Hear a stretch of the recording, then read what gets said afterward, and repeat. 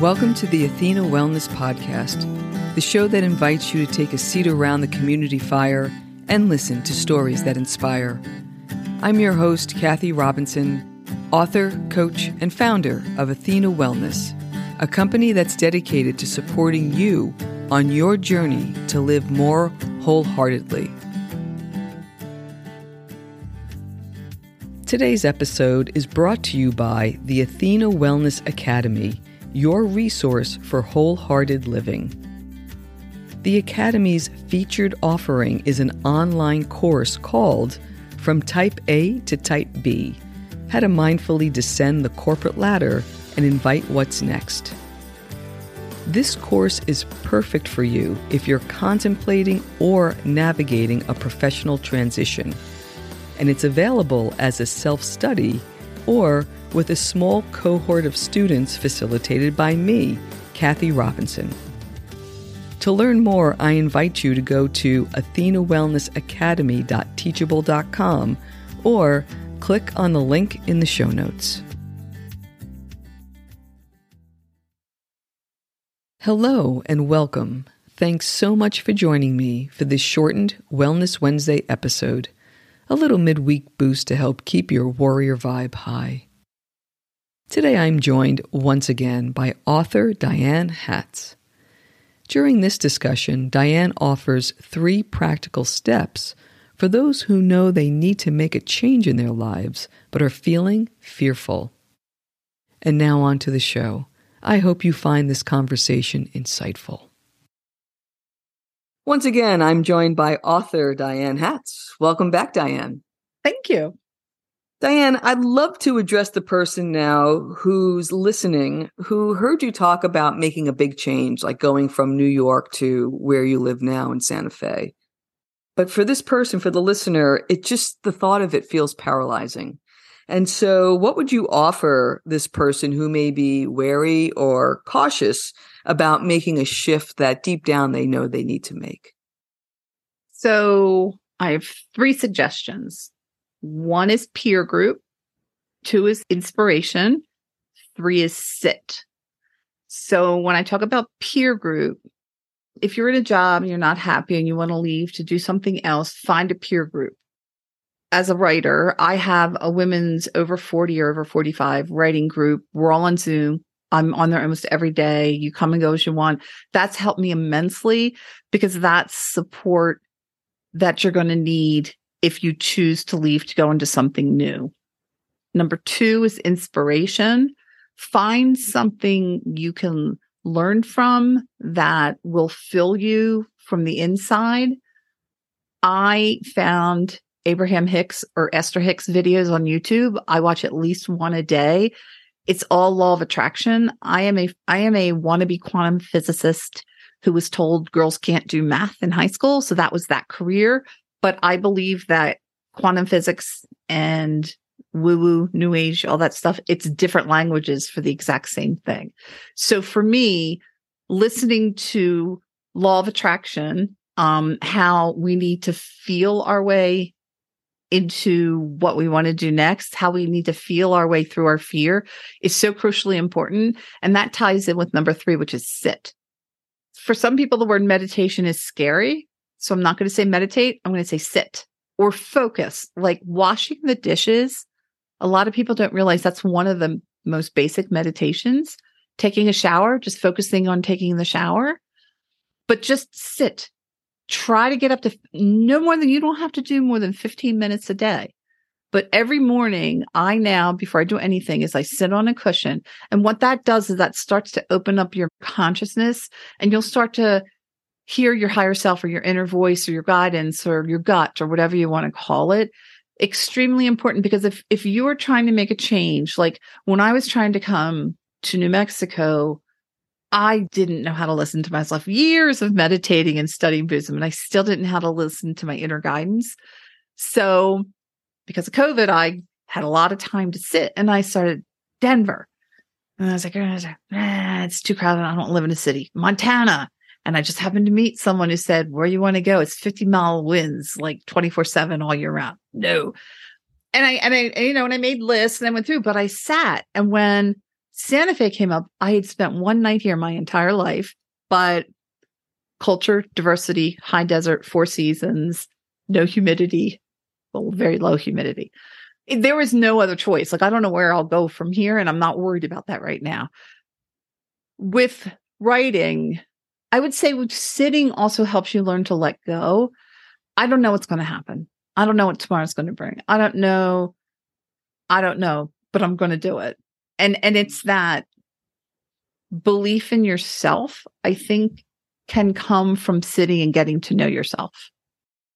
It's taking action. Sitting is action. People are like, oh, it's so boring. Yeah, it's boring and it's hard to do and it's way harder than you think. And like, you can run a marathon, but can you sit for 15 minutes? You know, you can organize a huge event, but can you sit for 15 minutes a day? Just sit. Yeah. Certainly the advice is very practical, but I think it's the story that anchors it.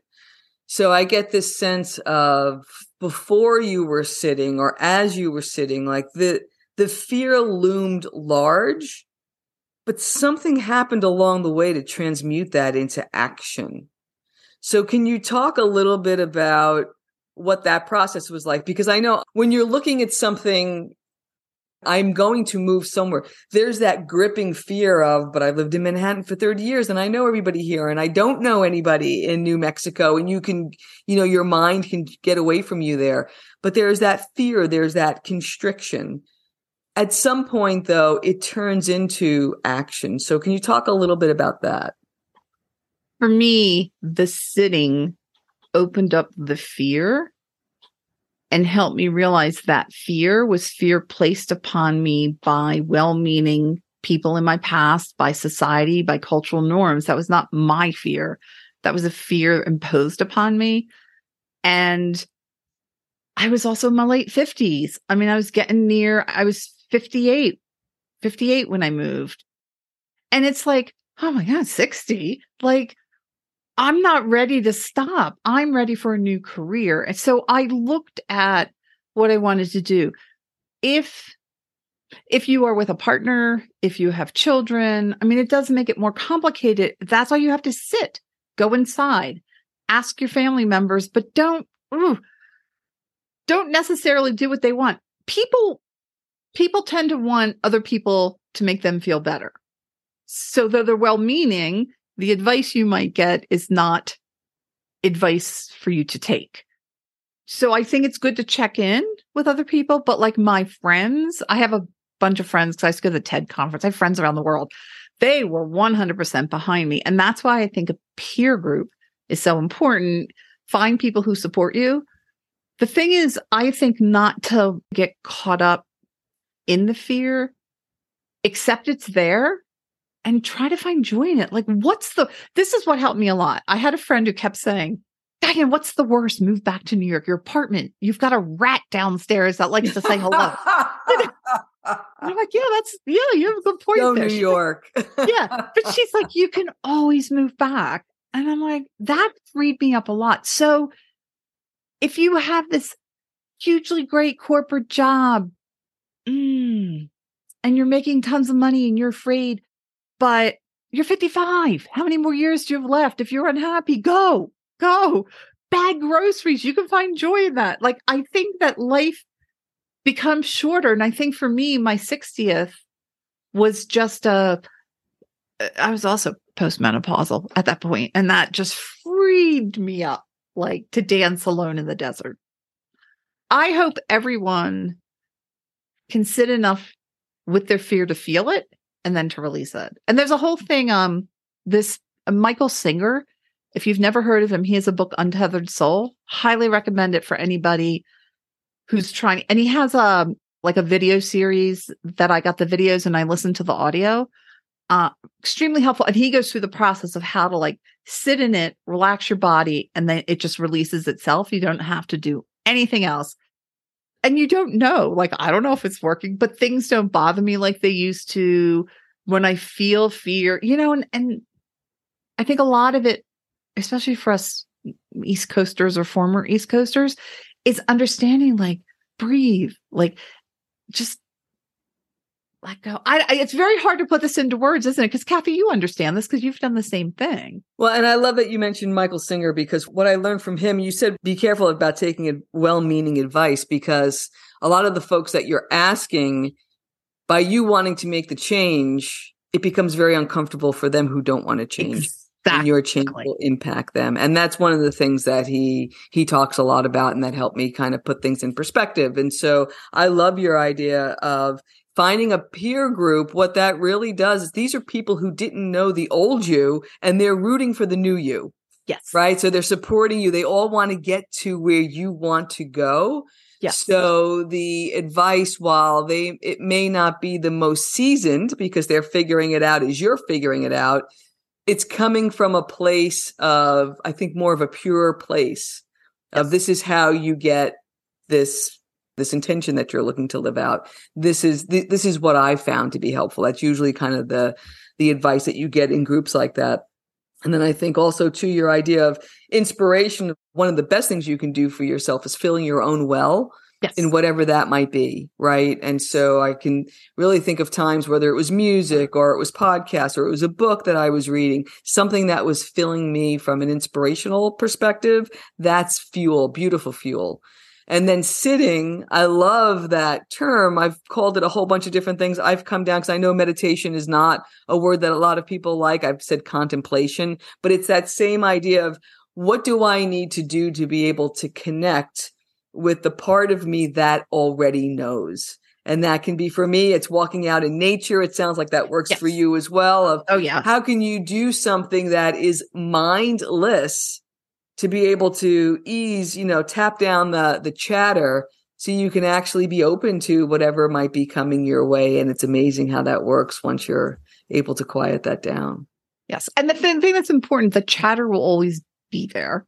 It's okay. Don't fight the chatter. I think for, go-getters, it's like, I'm not doing it right. What am I doing wrong? And then they give up. It's just go for a walk. And if you're putting your shopping list together, that's fine. Shopping list.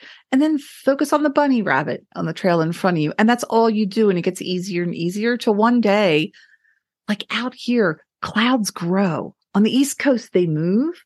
But where we are in the mountains, they grow up. It is amazing. So I've spent hours watching clouds grow, and they're like, my path to enlightenment is through the clouds. And it's also the path to writing. Yes. Good writers are good cloud watchers. In good ways and bad ways. You're hard at work. That's good. That's wonderful. Well, I will link up not only your book, but I'll also put a link to Michael Singer's work as well. And I thank you again so much for your time. It has really been a pleasure. Thank you, Kathy. It's been my pleasure. Thank you so much for joining me today. I know there are many ways you can spend your time. Thank you for choosing to spend it with me. Until our paths cross again, be kind to yourself and show your warrior spirit some love. If you know anyone who could benefit from today's episode, please pass it on. And many thanks for supporting the show by subscribing and leaving a review. It means a lot, and it helps others find their way to our circle. If you'd like to access the show notes, have a question you'd like addressed on a future episode, or would like a transcript of this episode, visit www.athenawellness.com/podcast. Until next time, be well.